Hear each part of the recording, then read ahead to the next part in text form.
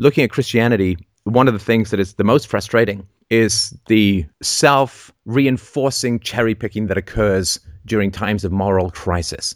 It seems to me, from what I've seen, that all Christians do is they use religion to reinforce whatever emotional impulse that they're having. When the planes fly into the World Trade Center, the Christians, who are the vast majority in America, the Christians seem to forget a couple of edicts that Jesus put forward, like turn the other goddamn cheek and love your enemies. That was nowhere to be seen. I didn't see any of the Christians, and almost all of the people in the media and the people in politics. They're all Christians, and not like Sunday once an hour Christians, but real God-fearing, Christ-loving Christians. I did not see any of them say, whoa, whoa, whoa, whoa, whoa. Christ commanded us to love our enemies. Christ commanded us to turn the other cheek. If you ask for your cloak, give him your shirt too. If you ask for you to walk a mile with him, walk 2 miles with him. Let us take the example. What would Jesus do? Jesus would try to love his enemies and try to understand where they were coming from. I saw none of that in the lead up to two of the most brutal invasions the world has ever seen.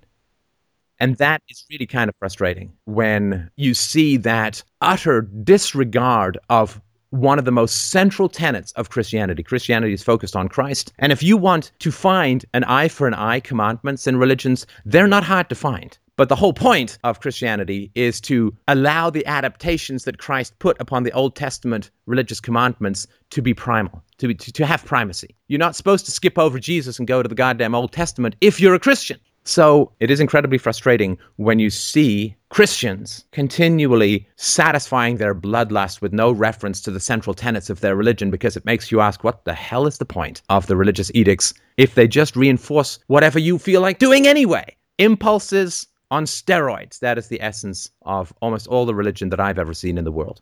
And it would be really nice for the Christians who praise somebody who went against the dominant ideology and theology of his time, who attempted to reverse some of the more brutal commandments of the eye for an eye Old Testament psycho-deity, for one of them to actually emulate what Jesus was supposed to be doing and stand before the Chinese tanks of righteous vengeance and say, no, Jesus taught us to love our enemies. What would Jesus do? Would Jesus go and bomb the shit out of the Iraqi civilian population and the Afghanistan civilian population who in no way were responsible for what happened? No, that is not what Jesus would do. I stand before you and say, stop. Let us remember the commandments of the man we worship.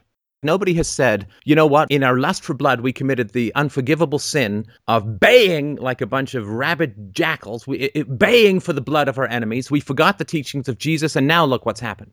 We've killed over 1 million Iraqis. I don't think anybody even knows how many Afghanis have been turned into vaporized rubble. We forgot the teachings of Jesus. We committed a sin, and now we must make amends. I don't think there's been any goddamn backtracking at all from the Christians with regards to not following the teachings of Jesus and joining into the low-rent, baying Paleolithic blood pack of vengeance seekers. There's no circling back. The priests drove the war more than the politicians did. I mean, everybody focuses on the politicians. Oh, Rumsfeld, Cheney, Bush. Oh, Rice, bad, bad, bad. No, the priests drove the war. America is by far the most religious of the Western countries. I mean, there's not even a close second. And if the priests had told people, Jesus loves his enemies, don't you dare bay for the blood of those who have attacked you. Don't you dare go for bloodlust. You cannot go and slaughter the innocent children of your enemy and call it virtue. That is directly against the teachings of Jesus. If the Pope had said, everybody who supports the war is excommunicated, anybody who lifts up a gun to shoot, even if we had the enemies in our sights, anybody who pulls the trigger is directly disobeying the central commandment of Jesus to love your enemies, there would have been no war.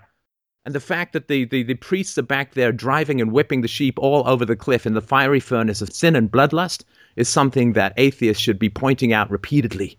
They drove the war. They herded the sheep into the war. They bless and approve those who shoot the innocents and bomb the children. And not only do they do nothing relative to their own ideals and edicts to stop the war in its tracks, they're the ones who drove and made it happen to begin with. What did the Pope do? Well, the Pope did what the Pope always does. Gets behind and licks the boots of those with the biggest goddamn guns. I mean, the Pope says, I excommunicate, I condemn as a sin X. That is some serious shit. Hundreds of millions of Catholics around the world will take that shit very seriously. He had the power with a word to prevent a war. Who else has that power? And what does he do? Goes home and forgives his pedophile priests and licks all the fucking gold in the basement of the Vatican. Excuse my outrage, but I think it's justified.